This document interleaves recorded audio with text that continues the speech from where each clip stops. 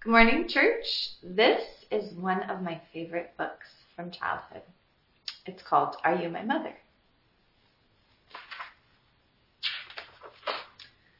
A mother bird sat on her egg. The egg jumped. Oh, oh, said the mother bird. My baby will be here. He will want to eat. I must get something for my baby bird to eat, she said. I will be back. So away she went. The egg jumped, it jumped and jumped and jumped. Out came the baby bird. Where is my mother? He said. He looked for her. He looked up. He did not see her. He looked down. He did not see her. I will go and look for her, he said. So away he went. Down, out of the tree he went. Down, down, down. It was a long way down. The baby bird could not fly. He could not fly, but he could walk. Now I will go and find my mother, he said. He did not know what his mother looked like. He went right by her. He did not see her. He came to a kitten. Are you my mother? He said to the kitten. The kitten just looked and looked. It did not say a thing. So the kitten was not his mother. He went on. Then he came to a hen. Are you my mother? He said to the hen. No, said the hen. The kitten was not his mother. The hen was not his mother. The baby bird went on. I have to find my mother, he said. But where? Where is she? Where could she be? Then he came to a dog. Are you my mother? He said to the dog. I am not your mother. I'm a dog, said the dog. The kitten was not his mother. The hen was not his mother. The dog was not his mother. So the baby bird went on. Now he came to a cow. Are you my mother? He said to the cow. How could I be your mother? Said the cow. I am a cow. The kitten and the hen were not his mother. The dog and the cow were not his mother. Did he have a mother? I did have a mother, said the baby bird. I know I did. I have to find her. I will. I will. Now the baby bird did not walk. He ran. Then he saw a car. Could that old thing be his mother? No, it could not. The baby bird did not stop. He ran on and on. Now he looked way, way down. He saw a boat. There she is, said the baby bird. He called to the boat, but the boat did not stop. The boat went on. He looked way, way up. He saw a big plane. Here I am, Mother, he called out. But the plane did not stop. The plane went on. Just then the baby bird saw a big thing. This must be his mother. There she is, he said. There is my mother. He ran right up to it. Mother, mother, here I am, Mother, he said to the big thing. But the big thing just said snort. Oh, you are not my mother, said the baby bird. You are a snort. I have to get out of here. But the baby bird could not get away. The snort went up. It went way, way up, and up, up, up went the baby bird. But now, where was the snort going? Oh, oh, oh, what is this snort going to do with me? Get me out of here. Just then the snort came to a stop. Where am I? Said the baby bird. I want to go home. I want my mother. Then something happened. The snort put that baby bird right back in the tree. The baby bird was home. Just then, the mother bird came back to the tree. Do you know who I am? She said to her baby. Yes, I know who you are, said the baby bird. You are not a kitten, you are not a hen, you are not a dog, you are not a cow, you are not a boat or a plane or a snort. You are a bird, and you are my mother. The end. The kitten, the hen, the dog, the cow, the car, the boat, the airplane, the snort. The baby bird asked them all, and of course, none of them are his mom. But what sticks out most to me about this story is that before he even approaches any of them, he walks right by his mom. He walks right by her, and he doesn't recognize her.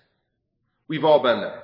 Well, maybe not with our moms, but we've all been in that place where we're so preoccupied with something that we just walk past someone or something that we're supposed to notice that's right in front of us. During this sermon series, we've been talking about God's faithfulness. And sometimes it's something that's hard to recognize for whatever reason. We walk right by a sign or some kind of reminder that we are loved by God and we completely miss it. Maybe we're in a particular difficult season of life, so it's just hard to notice where God is faithful through the fog. So we ask, God, what are you doing here? And we don't get an answer, or at least not the one that we want to hear. Maybe we need a help. We need a snort of sorts to lift us up and to point out what it is that we're missing, and that help is nowhere to be seen. Or maybe we're just searching in the wrong place altogether. This morning we're exploring the story of Naomi and Ruth, and we'll see that a part of experiencing God's faithfulness, experiencing the love that God has for us, is learning to recognize moments of grace in our lives, learning to see them. It's a story that comes out of a dark time in Israel's history, picking up right where the book of Judges ends. There's famine in the land, and it's a season where the Israelite people, they kind of vacillate between living into their identity, being obedient and faithful, and then running from it. Elimelech and Naomi, they lived near Bethlehem, right in the region, and things were getting really bad. There was no food, and no one was coming to help them. And they hear things at least might be a little bit better in Moab. So they take the trek across the Jordan Valley to the mountains in the east, and they bring their 2 sons with them. They settle down. They make a life for themselves, and before long, Elimelech dies. The sons get married, then they die as well. So Naomi, she's left with Orpah and Ruth, and Naomi tells Orpah and Ruth that they can start their lives again. They have a second chance. They don't need to sit with her in her misery. Naomi's story, it echoes the book of Job. Right when you think things are going to get better for her, they just don't. They take another turn for the worst. If you were her, if you were in her place, there's a good chance that you wouldn't want to hear about God's faithfulness or about how much God loves you because you weren't experiencing it. That's why she changes her name to Mara. She's bitter. She just wants to be alone in her pain. Just close her door. Just get away from me. Give me some space. I know a lot of us are hurting this morning, maybe not the same way that Naomi is, but there's been a lot of loss this last year. And a good amount in our own church family over the last few months. The story of Ruth and Naomi, it doesn't tell us to ignore our pain, to push it aside, or to kind of dig it deep down. I actually think it teaches us the opposite. To be honest with ourselves. To embrace wherever we're sitting. And to be honest with God, and to answer that where are you question that we've been asking during this series, to be honest with ourselves and with God. And sometimes it's when we admit the hurt, when we admit the pain, the bitterness, when we're in that place, we begin to really experience God's grace. So Orpah, she takes up Naomi on her offer, but Ruth insists on staying with Naomi. And they go together to Bethlehem. Rumors start buzzing around the town as they return. Naomi is back. She's back. But Elimelech isn't here. And she brought this Moabite woman named Ruth with her. They had to figure out how to take care of themselves. So Ruth says that she'll go into the fields to glean leftover grain. She ends up in Boaz's field. She works hard all day. Picking up at Ruth chapter 2, verse 8. So Boaz said to Ruth, "My daughter, listen to me. Don't go and glean in another field, and don't go away from here. Stay here with the women who work for me. Watch the field where the men are harvesting, and follow along after the women. I have told the men not to lay a hand on you. And whenever you are thirsty, go and get a drink from the water jars the men have filled." At this, she bowed down with her face to the ground. She asked him, "Why have I found such favor in your eyes that you notice me, a foreigner?" And Boaz replied, I've been told all about what you have done for your mother-in-law since the death of your husband. How you left your father and mother and your homeland and came to live with a people you did not know before. May the Lord repay you for what you have done. May you be richly rewarded by the Lord, the God of Israel, under whose wings you have come to take refuge. Ruth thanks Boaz and says, "May I continue to find favor in your eyes. I know I'm not like all the other workers." Boaz, he then invites Ruth to sit with him for a meal. Then he reminds the workers, the managers, to take care of her while she finishes working the rest of the day and to make sure that she takes more food back to Ruth as well. She gets back home and Ruth asks, "Where did you glean today? Where did you glean? Where did you work? Blessed be the man who took notice of you." Then Ruth told her mother-in-law about the one at whose place she had been working. "The name of the man I worked with today is Boaz." "The Lord bless him," Naomi said to her daughter-in-law. "He has not stopped showing his kindness to the living and the dead." She added, "That man is our close relative. He is one of our guardian redeemers." This is the word of the Lord. Thanks be to God. Ruth and Naomi, they continue their conversation. And really the rest of the book of Ruth is full of Naomi reminding Ruth to not miss the moments of grace happening around her. Now, if we look back to that children's book that we read from earlier, Are You My Mother? Naomi is kind of like that snort that lifts the bird up and guides her. And it all starts here in chapter 2. Conversations between Ruth and Naomi, they bookend to Boaz and his workers have. And right in the middle is this dialogue between Boaz and Ruth. This pattern is common for Hebrew storytelling, and it places the central theme of the story in the middle of the pattern. And in this case, that central theme is Ruth experiencing God's faithfulness, being rewarded by the God of Israel and finding refuge under his wings. The other 4 dialogues, the 2 before and the 2 after, are grace-filled conversations that remind Ruth that God has a plan, that she is loved. Even as a Moabite who most would have said didn't fit in or didn't belong in this place. So first Ruth asks the questions in verses 2 and 3. "Naomi, dearest mother-in-law, let me go to the field to find someone who will show me a favor." A moment of grace.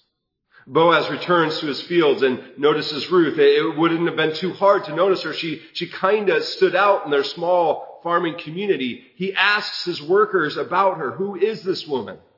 He welcomes her. A moment of grace. Then the central theme is revealed in the conversation between Boaz and Ruth as they eat this meal together. The God of Israel is faithful. You are loved. You have a place. Boaz calls out to his workers, "Let this woman gather grain here. Don't give her a hard time." Back to a moment of grace.